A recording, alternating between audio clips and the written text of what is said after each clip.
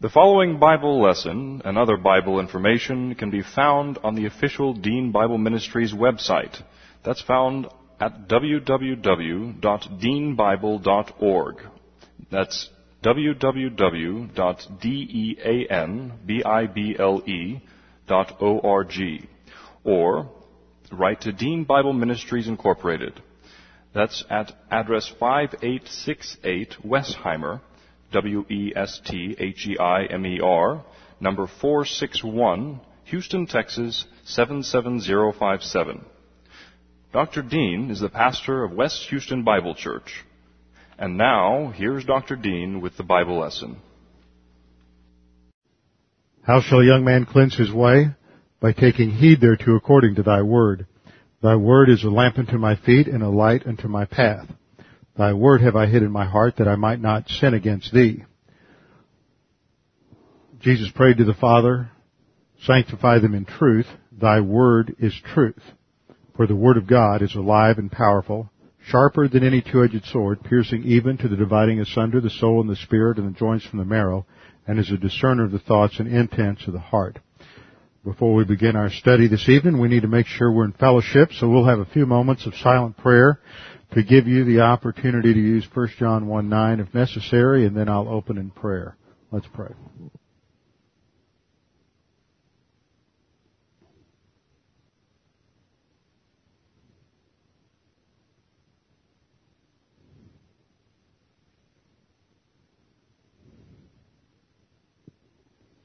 Father, we thank you for this opportunity we have to study your word, to continue the study of Daniel, the outline of human history, and to once again be reminded that despite the chaos that swirls around us, either in terms of personal problems, personal adversity, or whether it has to do with the national problems, national crisis, war on terrorism, continued threats, whatever the problems may be, we know that you are in control and that Jesus Christ controls history.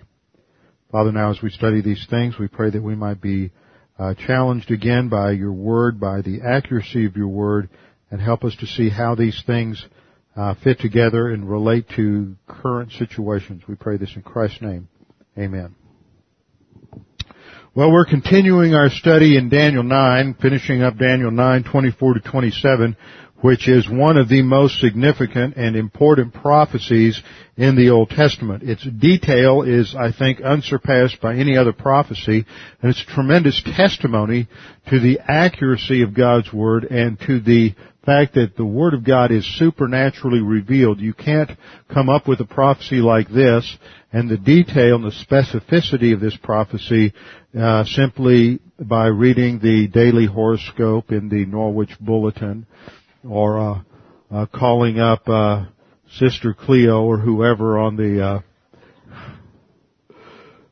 hotline, on the whatever number, 900 number on television or whatever it is. This testifies to the fact that man cannot invent something like this, and it's even impossible for someone writing in the first century BC to have generated this kind of specificity, because in the 1st to 2nd century BC, remember, the liberals are the one, liberal theology comes along and says that, Daniel really isn't prophecy, because they see at the core of liberalism is an anti-supernatural assumption. That is, that God really doesn't interact with human history, and God does not speak in human history, and therefore there's not really anything such as predictive prophecy. Therefore, their claim is that Daniel wasn't written, as we believe, about 535 to 540 BC, but that Daniel was written sometime between 100 to 200 BC, and it's really history, not prophecy. But if you were writing from 100 to 200 BC, you would not be aware of the different calendar systems. You would not be able to construct a prophecy of this caliber to the very day, because you would not have access to the information necessary. So, once again, this just is a testimony to the fact that this is supernatural revelation. Now, just a little quick review to go through the details of Daniel's 70th week. Daniel chapter 9, verse 24, we read 70 weeks, and we saw that was the first interpretive problem, trying to decide what the weeks are. And in the Hebrew, it's not weeks, it's 70 periods of 7, and we saw that this is 70 periods of 7 years each, or a 490-year period, has been decreed for your people and your holy city, that is, the Jews and Jerusalem. And 6 purposes are listed: to finish the transgression, to make an end of sin, and that would be the sin of Israel and their rejection of God; to make atonement for iniquity, that is, to apply the atonement to their sin; to bring in everlasting righteousness, that is, the millennial kingdom; to seal up vision and prophecy, that is, to bring these prophecies related to Israel to a conclusion; and to anoint the most holy place, which is the millennial temple. Now remember, there are 4 temples in history. The first 2 temples, the first temple was Solomon's temple. Second temple is Zerubbabel's temple, which was the temple they rebuilt after their return from Babylon. The third temple is the tribulation temple. It is an apostate temple. It is not a divinely authorized temple, but it is one that has to be built during the tribulation period. And then the fourth temple is the millennial temple. Verse 25 says, So you are to know and discern from the issuing of a decree to restore and rebuild Jerusalem until Messiah the Prince. There will be 7 weeks and 62 weeks. It will be built again with plaza and moat. Actually, that's plaza and trenches for the walls, even in times of distress. Then after the 62 weeks, the Messiah will be cut off and have nothing, and the people of the Prince who is to come will destroy the city and the sanctuary. Now the people, notice it's the people of the Prince who is to come. I made that point last time. The Prince who is to come is a reference to the Antichrist. The people, it is his people who destroy the city and the sanctuary. Since the city and the sanctuary were destroyed in 70 A.D. by the Romans under Titus, we know that the prince who is to come has his ethnic origin in the peoples that made up the old Roman Empire.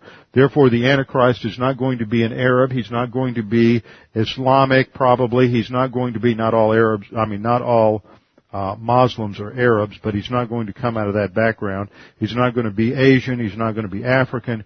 He will be Western European. So the people of the prince who is to come are the Romans, who destroyed the city and the sanctuary in 70 A.D., and its end will come with a flood. Even to the end, there will be war. Desolations are determined. That means that Jerusalem is always going to be a focal point of warfare. And he, that is the Antichrist, we'll see that tonight when we finish up in verse 27, will make a firm covenant with the many for 1 week, but in the middle of the week he will put a stop to sacrifice and grain offering, and on the wing of abominations will come one who makes desolate, even until a complete destruction, one that is decreed, is poured out on the one who makes desolate.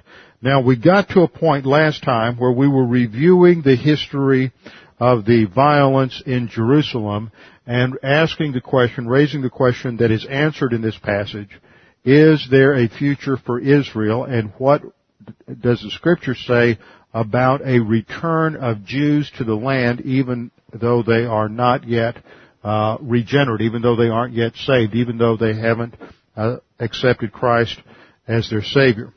But before we get there, let's continue our review. We saw that the starting point here in this calculation had to do with the second decree of Artaxerxes. I outlined 4 options from the ancient world, and the one that is most likely to be the correct one is the second decree of Artaxerxes Longimanus, which was given in 444 BC. And then we built a chart. From March, we know the date of that decree, which is given in Nehemiah 2, 1 through 3, that Artaxerxes authorized Nehemiah to go to Jerusalem to rebuild the fortifications of the city and to finish its reconstruction. That occurred on March the 5th, 444 BC. There's 2 time periods given in verse 25. A 7-week period, which would be approximately 49 years, and a 62-week period. You add those together, you come up with 69 weeks. They are for Israel. We went through the calculations and saw that covered a period from roughly 444 BC to 395 BC, and that was the time period when the city was being rebuilt. We saw that the calendar they used was a 360-day year calendar. This is substantiated by various passages in Scripture from Genesis to Revelation, as well as extra biblical information that many ancient cultures followed a 360-day calendar system. Various passages in Scripture use the chronologies to describe the tribulation period. Daniel 9:27 uses the phrase a half a week. Daniel 7:25, Daniel 12:7, Revelation 12:14 use the phrase time, times, and a half a time. Furthermore, Revelation 12:6 refers to the same period of time as 1,260 days. Furthermore, in Revelation 11:2, it's defined as 42 months. So 42 months equals 1,260 days, and that equals time, times, and a half a time. Then you work out all the calculations, you end up with a 360-day year. That means that if you take 69 times 7 times 360 days, you come up with 173,880 days. You add that to March 5th, 444 BC, and you end up with March 30th, AD 33. Then to verify that, we used a modern 365-day year. We went from 444 BC to 33, and that's 476 years, subtracting the year 0 because there is no year 0 when you go from BC to AD. Then we took that 476 years, multiplied it by 365.2421989 days, and you end up with 173,855 days.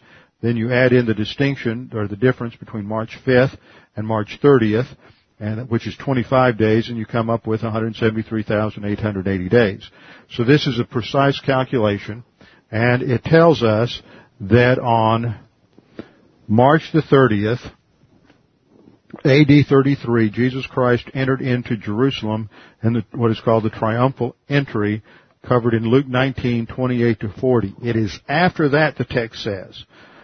It is after that the Messiah is cut off. Verse 26 says that after the 62 weeks, the Messiah will be cut off and have nothing. So, after you work out all the calculations, after that there's the cross, then the city's destroyed, there's a gap of time, at least 2,000 years, and then you have the last week, or Daniel's 70th week. We have not entered that yet. That begins, as we'll see in verse 27, with the signing of a peace treaty, the signing of some sort of covenant or treaty between the Antichrist, the prince who is to come, and Israel. That's what starts the clock going again. So it's not the rapture that begins the tribulation. It is the signing of this peace treaty. The rapture ends the church age, but it's the signing of this peace treaty that begins the tribulation. And then Messiah returns at the end of that 7-week period. But both the first 69-week period and the final 70th week period have to do with the nation Israel.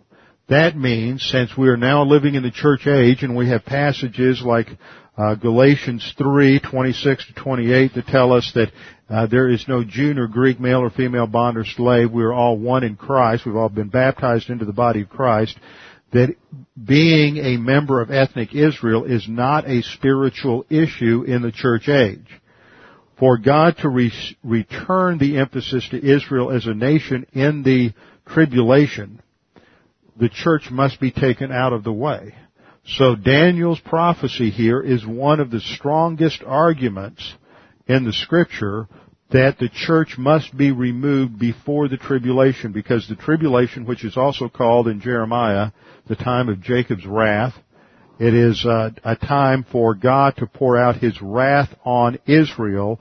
He will bring them to the greatest degree of and maximum divine discipline as a nation, and only in the heat of that disciplinary furnace will many finally turn to Jesus Christ and accept Him as their Messiah, and that will not occur until the end of the tribulation period. Although many will be saved throughout the tribulation period, the vast majority do not turn and accept Him nationally until the end of the tribulation period. So we're looking at verse 26 last time. After the 62 weeks, the Messiah will be cut off and have nothing. That's the crucifixion. His cutting off and have nothing means that He will not have His kingdom at that time. When He died on the cross, He had nothing. He did not begin His kingdom. His kingdom was not inaugurated at the first advent. His kingdom is postponed until the second coming. And then the verse goes on to read, and the people of the prince who is to come will destroy the city and sanctuary. Its end will come with a flood. That's the overwhelming military destruction that is described by the word flood. Even to the end there will be war. Desolations are determined. Now, here's a history of the desolations in Jerusalem. 70 A.D., Titus and the Romans destroyed the city and destroyed the temple. Then again, in 135 A.D., Emperor Hadrian conquered Jerusalem because there was another revolt there, and he renamed the city Aeoli Capitolina. He declared it to be a Gentile city, and he removed all the Jews from the city, and no Jews were allowed to live in Jerusalem. Then in 614 A.D., the Sassanid Empire conquered part of this area that was controlled by the Seljuk Turks. The Sassanid Empire is the heir to the Parthian Empire, which was the heir to the Persian Empire. They invaded from the east and gained control of Israel and Jerusalem for a short time until the Arabs came in 637 A.D. and conquered the Sassanids and gained control of Palestine and Jerusalem at that time. Then in 1517 A.D., the Ottoman Turks took the area over again, and it became part of the Ottoman Empire. And it remained a part of the Ottoman Empire until the end of World War I. So in 1917, at the end of World War I, when the British troops marched into Jerusalem, Britain came under the martial rule of General Allenby, who was a believer. Then in 1948, when Israel declared their independence, 5 Arab nations invaded and were defeated by Israel. Then again in 1967, in the 67 war, the Jews, the Israelis, took control of the city and then returned the Temple Mount to the Arabs. And point number 9, there are continuing fights over who controls the city ever since. So the prophecy has come true that until Jesus Christ returns, there will be wars and desolations related to Jerusalem. It is a cup of bitterness, according to Zechariah. Now, there's some other passages that we have to look at. I started last time going through several points. We just covered the first 4. To see if the Bible teaches a return of Jews to the land before the tribulation. This is crucial. Because you see, there are some people that think that since no prophecy has to be fulfilled for the rapture to occur, that means no prophecy is fulfilled in the church age. And those are 2 completely different statements. Let me run that by you again. No prophecy has to be fulfilled in order for the rapture to occur. The rapture is the next event in the calendar. But what follows the rapture is the tribulation generally. And that means that some prophecy might be fulfilled before the rapture, but it is not related to the rapture itself or to the present church age, but is related to what must take place after the rapture in the tribulation. So while no prophecy must be fulfilled in order for the rapture to occur, it's still possible for prophecy to be fulfilled during this age that relates to events in Israel that transpire after the rapture.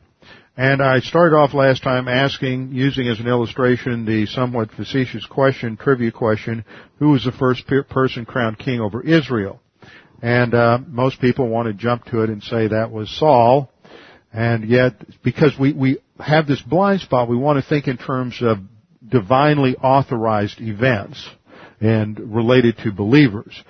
But we forget that in Judges chapter 9 that the men of Shechem crowned Abimelech king over Israel. Now that doesn't mean he actually ruled over all of Israel, that everybody recognized his kingship, and it doesn't mean God anointed him king, but it does clearly state that there were a group of men who politically organized a group behind him and anointed him as king. Now, in the same way, we tend to think only of the return of Jews as regenerate Jews at the end of the tribulation, and we fail to recognize that there are clear statements in Scripture that God is going to bring about a return of unregenerate Jews to the land that is distinct from that return, that international return of regenerate Jews at the end of the tribulation. So you have two returns. You have the first return, which is a partial return of unsaved Jews, and then there is a second return that takes place at the end of the tribulation, and this will be comprised of saved Jews. At the beginning you have an unregenerate nation, unsaved. At the end there will be a regenerate nation. The unsaved Jews are necessary because there must be an apostate temple built to fulfill the prophecy in Daniel. Once you have saved regenerate Jews at the end of the tribulation, then you will have an authorized millennial temple built for the worship of God and His Messiah. So the first point was that to recognize that there's a blind spot and not to think only of regenerate people, regenerate Israel, and when we talk about Israel's return to the land. The second point was to answer the question, why would God restore unbelieving Israel to the land? Would be a purpose for God to restore unbelieving Israel to the land, and that was to accomplish His purposes. In the same way that God had a partial return of Jews to the land in 535 BC, in order for there to be a nation in the land that for the Messiah to come to, in order to fulfill the prophecies related to His first advent, His rejection and crucifixion, God is going to bring a partial return of unregenerate Jews to the land at the end of the church age in order to set the stage for the events of the tribulation so that there will be the judgment on the nation that takes place to fulfill all the prophecies related to the tribulation, the time of Jacob's wrath. Third point. God restored a portion of the people for the purpose of having a national presence in the land for the arrival of Messiah at the first coming. And in the same way, He will restore a portion of the people to have a national presence in the land for the arrival of Messiah at the second coming. Fourth point was to look at some scriptures. We started with Ezekiel 37 last time, and then we moved on to look at some other passages in Ezekiel. Ezekiel chapter 20. There's a crucial passage to understand this. As I live, declares the Lord God, surely with a mighty hand and with an outstretched arm and with wrath poured out. Now watch that word wrath. Wrath is a technical term for divine judgment. It is a technical term for the tribulation. With wrath poured out, it's the time of Jacob's wrath, remember in Jeremiah. With wrath poured out, I shall be king over you, and I shall bring you out from the peoples and gather you from the lands where you are scattered with a mighty hand and with an outstretched arm and with wrath poured out. So it is a regathering in the midst of judgment. Verse 35, and I shall bring you into the wilderness of the peoples, and there I shall enter into judgment with you face to face, as I entered into judgment with your fathers in the wilderness of the land of Egypt. So I will enter into judgment with you, declares the Lord God. And I shall make you pass under the rod. That is an idiom for judgment, an evaluation. And I shall bring you into the bond of the covenant. That is the new covenant that is brought about at the end of the tribulation. And I shall purge from you the rebels. That indicates that the rebels indicates that there are unregenerate, unsaved Jews. This is a regathering of unsaved people for God to purge out the rebels. and those who transgress against me. I shall bring them out of the land where they sojourn, but they will not enter the land of Israel. That is talking about that final entry into the millennial Israel. Thus you will know that I am the Lord. Then another passage in Ezekiel 22:17 parallels this. And the word of the Lord came to me, saying, Son of man, the house of Israel has become dross to me. That means that it's an analogy with metal. And this is the impurities that you find when you are in the process of purifying and smelting, refining the metals. The house of Israel has become dross, that is, all of the impurities. So the picture here is of Israel as impure, as unsaved, as unregenerate.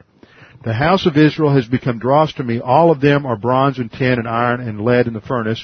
They are the dross of silver. In other words, he's looking for the pure silver, not the bronze, the tin, the iron, or the lead. That's extraneous.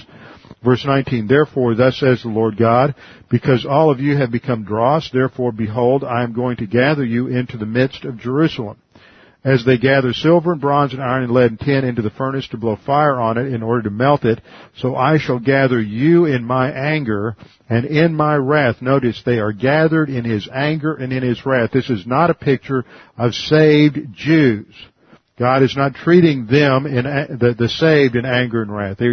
This is directed towards an unregenerate nation. And I shall lay you there and melt you. So it's a picture that they're going to be brought back to the land, and then this tremendous heat of the tribulation is going to be applied to the nation. So there has to be a return of unregenerate Jews to the land and have a nation there in order for the tribulation to take place.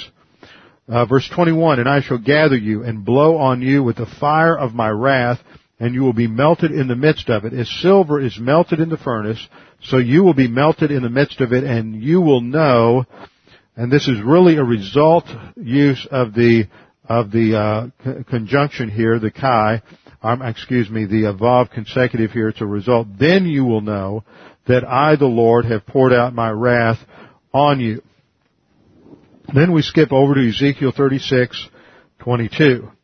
Where we read, Therefore, say to the house of Israel, Thus says the Lord God, It is not for your sake, O house of Israel, that I am about to act, but for my holy name, which you have profaned among the nations where you went.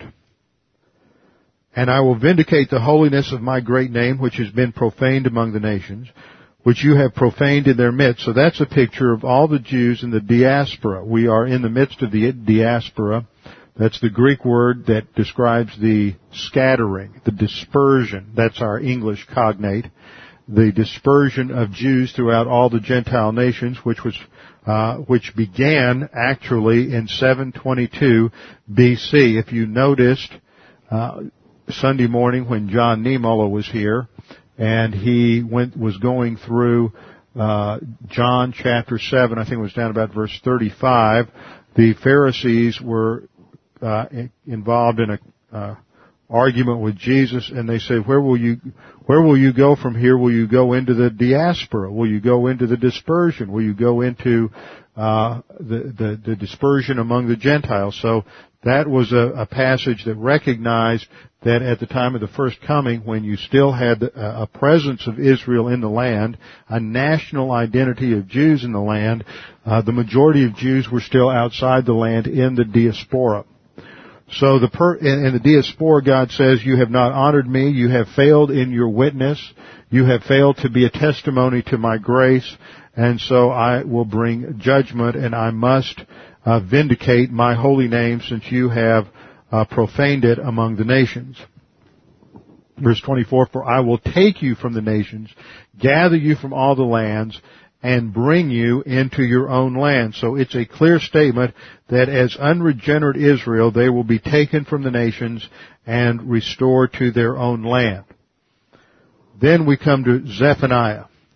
Zephaniah chapter 2 verses 1 and 2 is a strong passage. God says, Gather yourselves together. Yes, gather, O nation, without shame. So it's looking at this shameful nation that should have shame, but they don't have shame. They don't recognize their sin. They're told to gather themselves. Notice the timing of this gathering is at the beginning of verse 2. before the decree takes effect. Now the decree here is the end result, the salvation of Israel at the end of the tribulation. It is before the decree takes effect that they are regathered. The day passes like the chaff before the burning anger of the Lord comes upon you. Now the burning anger of the Lord is a reference to the tribulation. So they are to gather before the burning anger of the Lord and before the day of the Lord's anger comes upon you. So this is a clear reference to the fact that God is going to begin to restore Jews to the land, to establish a Jewish presence in Israel before the tribulation takes place. And that is exactly the scenario we see in Daniel chapter 9. The point that we will see clearly is that if, in verse 27, if the Antichrist is to confirm, and literally it means to establish a strong, the literal translation would be to establish a strong covenant. He is going to be enforced with strong provisions. He shall make this covenant with the many for 1 week. Now the term many refers to the majority in Israel. Not all the Jews are going to be in favor of it, but the majority will. He's going to impose this treaty. Now, in order for the Antichrist, who is the world ruler, the king of the West, in order for him to sign a peace treaty with Israel, there has to be a national entity of Israel in the land with a national government and head of government and everything that goes with that in order for them to be able to enter into a treaty agreement with the Antichrist. So that means that at the beginning of the tribulation, there has to be a nation of Jews in the land established with their own government. Now, as I mentioned before, 100 years ago, when there was no nation Israel, dispensational writers often thought that there must be 60 or 70 years between, what they said was if the rapture were to have occurred in their generation, they thought that 60 or 70 years would have to transpire between the rapture and the beginning of the tribulation to give time for Israel to be regathered, establish a government, and for these things to take place. Now that there is a nation in the land, it seems that all of those things don't have to transpire, perhaps not as much time between the rapture and the beginning of the church age. Now the passages we just went through, that was part of point 4. These are passages that indicate that there will be an initial gathering of unsaved Jews into the land for the purposes of providing a nation there to fulfill the prophecies related to the tribulation. Now point 5. There's some other passages that relate to Israel's regathering as saved at the end of the tribulation. I won't read all of these or go through them. I'm just going to give you the references. There's Deuteronomy chapter 4 verses 29 to 31. Deuteronomy chapter 30 verses 1 through 10. Isaiah 27:12 through 13. Isaiah 43, 5 through 7. Jeremiah 16:14 through 15. Jeremiah 31, 7 through 10, Ezekiel 11, 14 to 18, Amos 9, 14 to 15, Zechariah 10, 8 to 12, and Matthew 24, 31. Now let me go through those again quickly. Deuteronomy 4, 29 to 31, Deuteronomy 31 through 10, Isaiah 27, 12 to 13, 43, 5 to 7, Jeremiah 16, 14 to 15, Jeremiah 31, 7 to 10, Ezekiel 11, 14 to 18, Amos 9, 14 to 15, Zechariah 10, 8 through 12, and Matthew 24, 31. I want you to notice that those come from 6 or 7 different books in the Old Testament. It's not just one book. It's scattered throughout the Old Testament. There are these promises, and there are many others I could turn to, that God will restore Israel as a regenerate people. This tells us that God has a future plan for Israel. That God has a plan for Israel in the future. God has not set Israel aside. This is what Paul states in Romans chapter 11. God has not permanently set Israel aside. That He does have a future for them and a plan for them as a saved people. And it is under those conditions that He will fulfill all of His Old Testament prophecies. Now, point number 6 relates to Israel's current regathering. And here we're going to spend some time looking at contemporary events and contemporary history because so few people understand this, especially in light of all of the conflict that's going on now. If you're a news junkie like I am and you like to sit up at night and watch Alan Keyes, or you like to watch Crossfire or all of the other talk shows, you probably have already discovered that there are some major discrepancies. And about 3 weeks ago, I had already put most of this together, and I had been teaching it at a couple of conferences in Cincinnati and in Houston earlier this year, back in March and in January. And I was watching Alan Keyes one night on MSNBC, and he had a Palestinian representative on, and I just loved Alan Keyes. He was just going point by point through this material, and he was just right on the money, and the more evidence he gave for what actually has occurred in the 20th century in the Middle East, the more this Palestinian was going nuts. I mean, all they can do is scream and yell that all that is nothing more than Jewish propaganda. You're just paying attention to Jewish lies, Jewish propaganda. And the problem is that the Palestinians and the Arabs don't know the truth. They've never heard the truth. It's not that they're being intentionally, or some of their spokesmen are necessarily being intentionally misleading. I don't think they've ever even seen the truth. They've been lied to by their press and by their leaders for so many years that they are completely deceived by the party line. So my opinion is you can't trust any of them because they wouldn't know the truth if it hit them in the face. Now, the modern history goes like this. 1798, Napoleon invaded the Middle East. When Napoleon invaded the Middle East, went down to Egypt and came up through Israel, that began an entire array of interest in Europe as to what the future of Israel would be. Does God have a future plan for Israel? In fact, Napoleon made the statement when he was in Palestine that they ought to establish a homeland for the Jews. That got all kinds of people talking, and that was in 1798. That's one of the facts. See, up until that point, there really hadn't been much focus on the Jews for 1600, 1700 years. Nobody had thought much about the Jews or their future. But all of a sudden, especially theologians began to think in terms of a future for Israel, and that had an impact on biblical prophecy. Remember, at that time, dispensationalism didn't even exist. Now, there were people who held to different elements of dispensationalism, the pre-trib rapture and other doctrines. There's evidence of that in church history. But it's only in the context of Napoleon's invasion of the Middle East that many people, popular culture, starts to focus on this issue. And I think that modern dispensational theology is built on a three-legged stool. And if you don't have that third leg, all three legs there, the stool's not going to stand up. And the three legs are literal, historical, grammatical interpretation. That was recovered at the beginning of the tribulation. The second leg is a futuristic view of prophecy. Really, there's four legs on the stool. The futuristic view of prophecy. The second is a view of a literal millennium. And then the fourth is that there's a future for Israel. Once you have these four elements together, literal interpretation, a future 1,000-year literal millennium, a futuristic view of prophecy that this hasn't been fulfilled yet, that Revelation has to be fulfilled in the future, and then fourth, a return of Israel to the land. Once you're thinking within those boundaries, then dispensational theology becomes very obvious.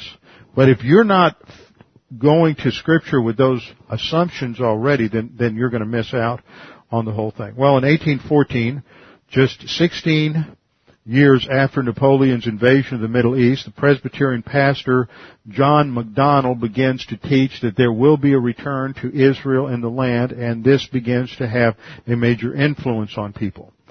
A couple of generations go by before the next significant event, and in between you have the rise of Darby, development of dispensational theology, a number of other important events. But in 1878, William Blackstone publishes a book called Jesus is Coming. And with the publication of that book, he predicted and encouraged the return of the Jews to the land, and that got the attention of a lot of evangelicals in both England and America, and got them interested in backing a return of Jews to the land. Between 1881 and 1900, there is what is called the first Aliyah. The Aliyah means ascent, and there, in the history of Israel, modern Israel, they define about 8 different Aliyahs, and each one is an ascent or return of Jews to the land. And the first Aliyah, between 1881 and 1900, 30,000 Russian Jews fled the persecution in Russia for Palestine. If you've seen the movie Fiddler on the Roof, that describes the events with some Jews in a small village in Russia during one of the Russian persecutions, and it was that kind of event that encouraged many Jews to return to Palestine. In 1896, Theodor Herzl realized after the Dreyfus trial that there was no future in Europe for Jews, and he began Zionism. And the first Zionist Congress was held in Basel, Switzerland, and it adopted Zionism, that is the return of Jews to a national homeland in Israel, as a program. Their goal was to create for the Jewish people a home in Palestine, quote, by public law. Okay, it was to be legal. They weren't going to go down there and just steal land from the Arabs. What they did was, and really starting with almost a generation before this, you had Jews returning to Israel and buying land. Now, if you were to take the time, and I didn't want to take the time to be distracted with it tonight, but I was reading some excerpts from Mark Twain's Tour of the Middle East, and he just describes Israel. He goes from one major town to the other in Israel in the 1880s, and he describes how nobody's living there. There's just a few Bedouins. There's nothing there but ruins. The ground is so dry, it's just a desert. There's no productivity. There's no agriculture. There's no irrigation. There's nothing there. I mean, it is just a barren wasteland in the late 19th century. And so Jews began to go back, and they purchased this land that nobody was using for anything. Remember, they're not stealing it from a Palestinian nation or a Palestinian people. They're purchasing it from the government of the Ottoman Empire. It is their land legally and correctly, and bought under all of the proper legal qualifications. And what they did was they began to turn it into a productive area. They began to irrigate. They began to plant. They began to do something with it that the Arabs had not done with the land in 2,000 years. And now what's happened is the Arabs in that area have never produced anything, have never produced a culture, never produced any art, any music, never produced any industry, never produced any agriculture in that area. All of a sudden the Jews have come back and they've turned this into a tremendously productive area, and they're just jealous and they want to destroy it. So that began with the first Zionist Congress in Basel, Switzerland, in 1897. In 1916, in the middle of World War I, there was a signing of a treaty between France and England called the Sykes-Picot Treaty. And in that treaty, they divided up the spheres of influence that France would after the war, take control of Syria and Lebanon, and the British would be in charge of the area of Palestine. Then in 1917, as the war was just about over, a Christian Brit by the name of Balfour had an addendum to the Sykes-Picot Treaty that would allow them to make Palestine a homeland and declare it a homeland for the Jews. And then in 1924 to 29, there is a tremendous reaction among the Arabs. Transjordan, which is now Jordan, was set aside as the area across the Jordan was set aside, and there would be no Jewish settlement there. All of this shows the return of for the modern nation. Now, I want to go through about 9 points, or about 12 points, on modern history, or the history of modern Israel. Point number 1. Before World War I, there was no Saudi Arabia. There was no Jordan. There was no Transjordan, no Syria, no Iraq. These were all creations after World War I. So it's 2002, 100 years ago, none of these nations existed. Basically, they were created by the British Foreign Office after World War I. The Ottoman Empire, the Ottoman Turks, ruled the area, and Syria-Palestine was nothing more than an administrative region at best. Only Bedouins, nomads, and a few Jews lived in what is now Israel. In 1858, the Pittsburgh Dispatch recorded that there were 40,000 inhabitants of Jerusalem. 30,000 were Jews. The remaining 10,000 were mostly various types of Christians and very few Muslims. The Quran never once mentions Jerusalem, whereas the Bible mentions Jerusalem over 700 times in the Old Testament. So before World War I, there's none of these nations exist. Israel-Palestine is just a barren wasteland, and Jews are returning, buying the land. Now here's a map at 1914 on the eve of the war, and you see this area in brown is the Ottoman Empire. It comes from the area up here, which was ancient Thrace and Macedonia, part of Greece, all the way down through modern Turkey, Mesopotamia. See, this is the area of modern Iraq. This area over here labeled Persia is modern Iran. This area where you see Mesopotamia, that's mostly modern Iraq. Syria, Palestine, all of these weren't nations, these were just general regions, and the Ottoman Empire went all the way down the east coast of the Red Sea. That area is called the Hejaz. Remember that. That will become important in a minute. That's called the Hejaz. And in the middle of what is now Saudi Arabia, or the Arabian Peninsula, you just had various tribes running around the desert battling each other as they had for many hundreds of years. So this is a picture at the beginning of World War I. Then, point number 2, at the end of World War I, an evangelical Christian Brit by the name of Balfour got a homeland for the Jews established in the Middle East as an addendum to the Sykes-Picot Treaty. It included all of what is now Israel and Jordan. This was in 1917. It's called the Balfour Declaration, and it was a modification of the earlier Sykes-Picot Treaty, which divided up spheres of influence between France and Britain.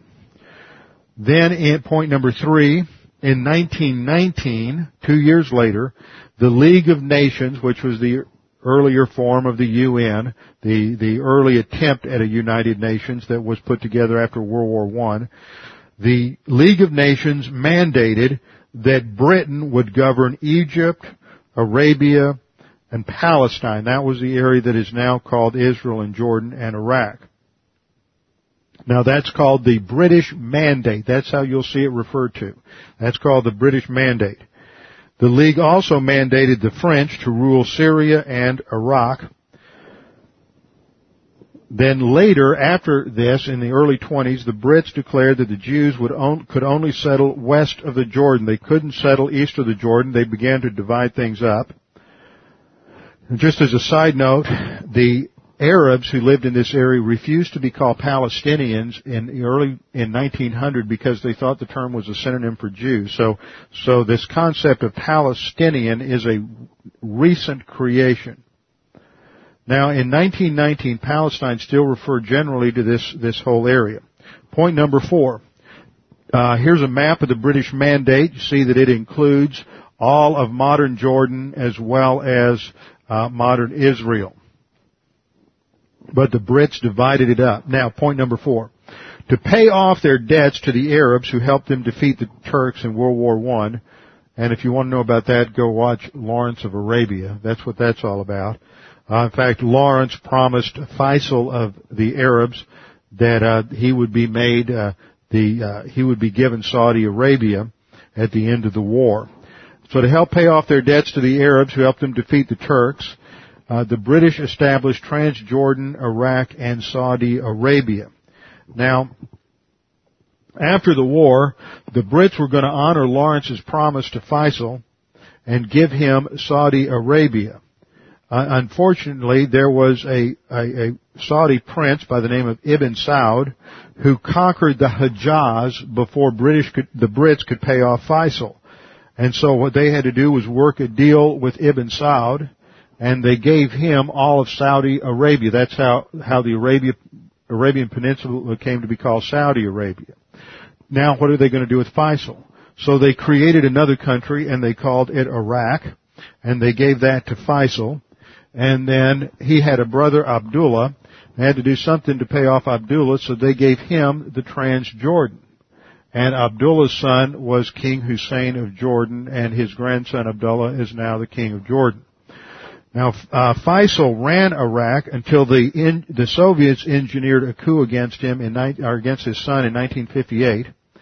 One of the Soviet agents was named Yevgeny Primakov, who was also the contact for two individuals, George Habash and Yasser Arafat, who at that time in 1948 were going around Israel blowing up school buses.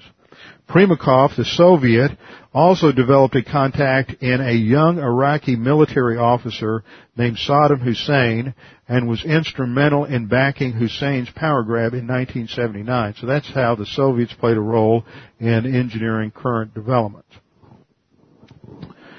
This is a picture of the post-World War I Middle East. You have Syria and Lebanon up here in this blue stripe area, the Transjordan here, Iraq over here, and then all of Saudi Arabia down to the south. In 1946, after World War II, the Brits officially gave the territory of Transjordan to the Hashemites as their own kingdom, granted them independence. And in 1947, the UN again restricted the amount of land that would be given to Israel in UN Resolution 81. That left the Jews with about 18% of the original land that was to be theirs under the Balfour Declaration. So you have Britain's partition where they give this much land, all of the land west of the Jordan, to Israel. And then the UN came along, and if you can look at this map, it's a little fuzzy here, but there's a striped area right up here to the northern part, in the northern part. That vertically striped area is the area that was Israel's when they declared independence in 1948. Everything else was stripped away from them, and that alone was given them, just barely a toehold in the land. In 1948, point number 6, May of 1948, Israel declared independence and 5 Arab nations invaded. They rejected the UN division. They did not accept it, which would have given a Palestinian homeland, by the way. Arabs instead wanted all the land. They don't want any Jews in there at all. Land for peace didn't work then. It doesn't work now. And the Arab nations never recognized in 1948 a Palestinian subgroup. Point number 7. The invading Arabs told the resident Arabs in Israel to flee. Said, get out so you don't get hurt when we invade. As a result, 65% of the Arabs left, hoping to reap the spoils of war when the Arabs ran the Jews into the ocean. Unfortunately for those refugees, the Arabs lost, and they lost their homes. That was the beginning of the current problem.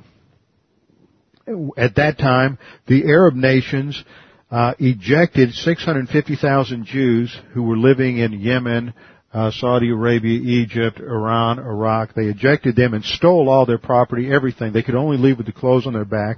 They confiscated all of their property, pilfered their bank accounts, and sent them to Israel. Yet the 630,000 Arabs that willingly left Israel following the Arab instructions to flee were not accepted into the Arab countries. The Arabs that did remain became full citizens of Israel with freedom of speech, freedom of religion, and freedom of press. They, like the Israelis they live with, have 95% literacy, unlike any Arab country. There are over 1,000 educational institutions in Israel that are Arab and Muslim oriented. Their women have full and equal rights under the law.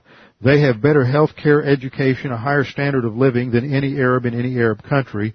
70% of them in a recent poll would rather live in Israel than any other country in the Middle East, but they still want to side with the Palestinian cause.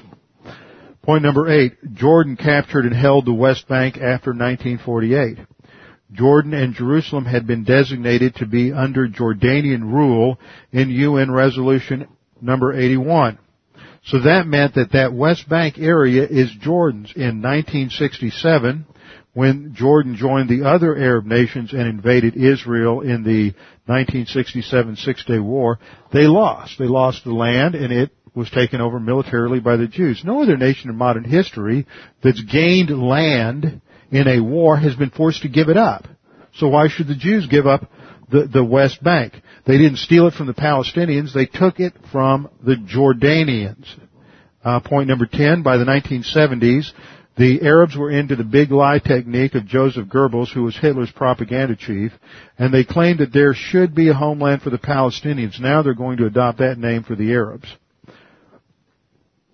Point 11, just a side note, Palestine is a word which originally was coined by the Greeks from their word for wrestler. Remember, Israel is a name for Jacob who wrestled with God.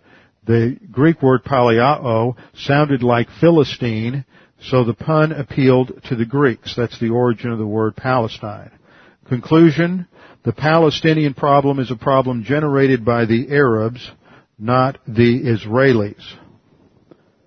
It's generated by the Arabs, not the Israelis. The Arabs, not the Israelis, told the Arab residents to flee. The Arabs, not the Israelis, violated the UN Charter and invaded Israel in 1948, 1967, and 1973. The Arabs, not the Israelis, have more than enough land to resettle the Arab refugees. The Arabs, not the Israelis, refuse to let the Arab refugees have a place to live. And the Arabs, not the Israelis, are the cause of the problem.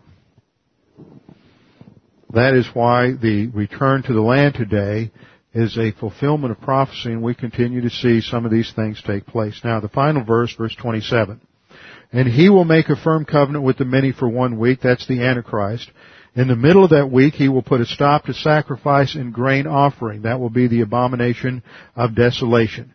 It's called here, on the wing of abominations will come one who makes desolate, even until a complete destruction. He will do what Antiochus Epiphanes did in the ancient world, and that is set up some kind of idol, some kind of statue in the Holy of Holies of the Tribulation Temple. It is a desecration of the temple and is a warning. Notice the end of the verse, one that until he makes desolate until a complete destruction.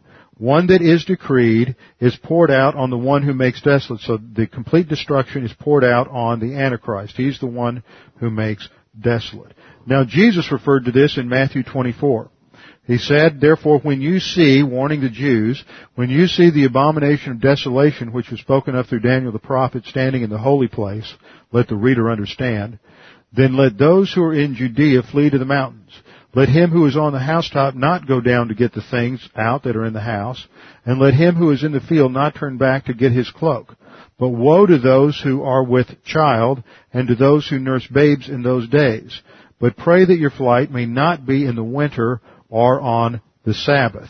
See, Jesus' warning is such that what happens in the middle of the tribulation is that Jews who are positive are going to be reading Matthew.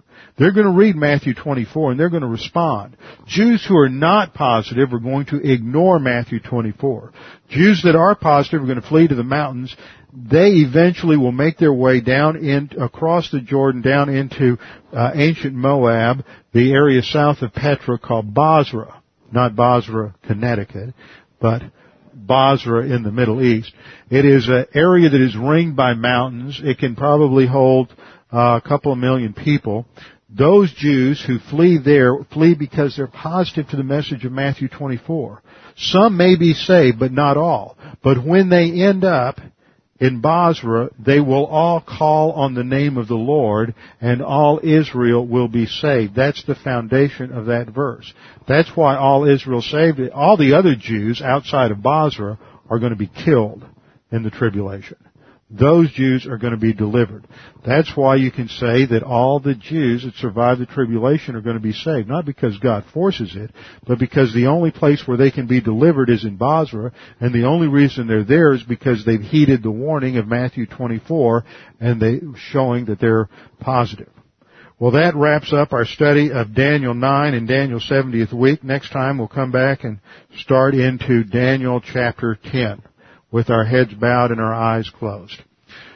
Father, we do thank you for this opportunity to study your word this evening, to gain this great understanding of how you have worked in history, both in the ancient world and in modern times, how you have worked to bring back Jews, though unregenerate, to the land in order to begin to set the stage for those future events in the tribulation.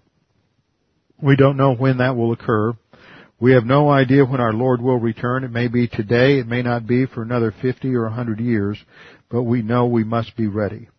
The purpose of a study like this is to challenge us to be ready for the return of Christ, as we have studied in 1 John 2:28, that we may not be ashamed at His coming. We pray that you challenge us with the things we study today. We pray this in Christ's name. Amen.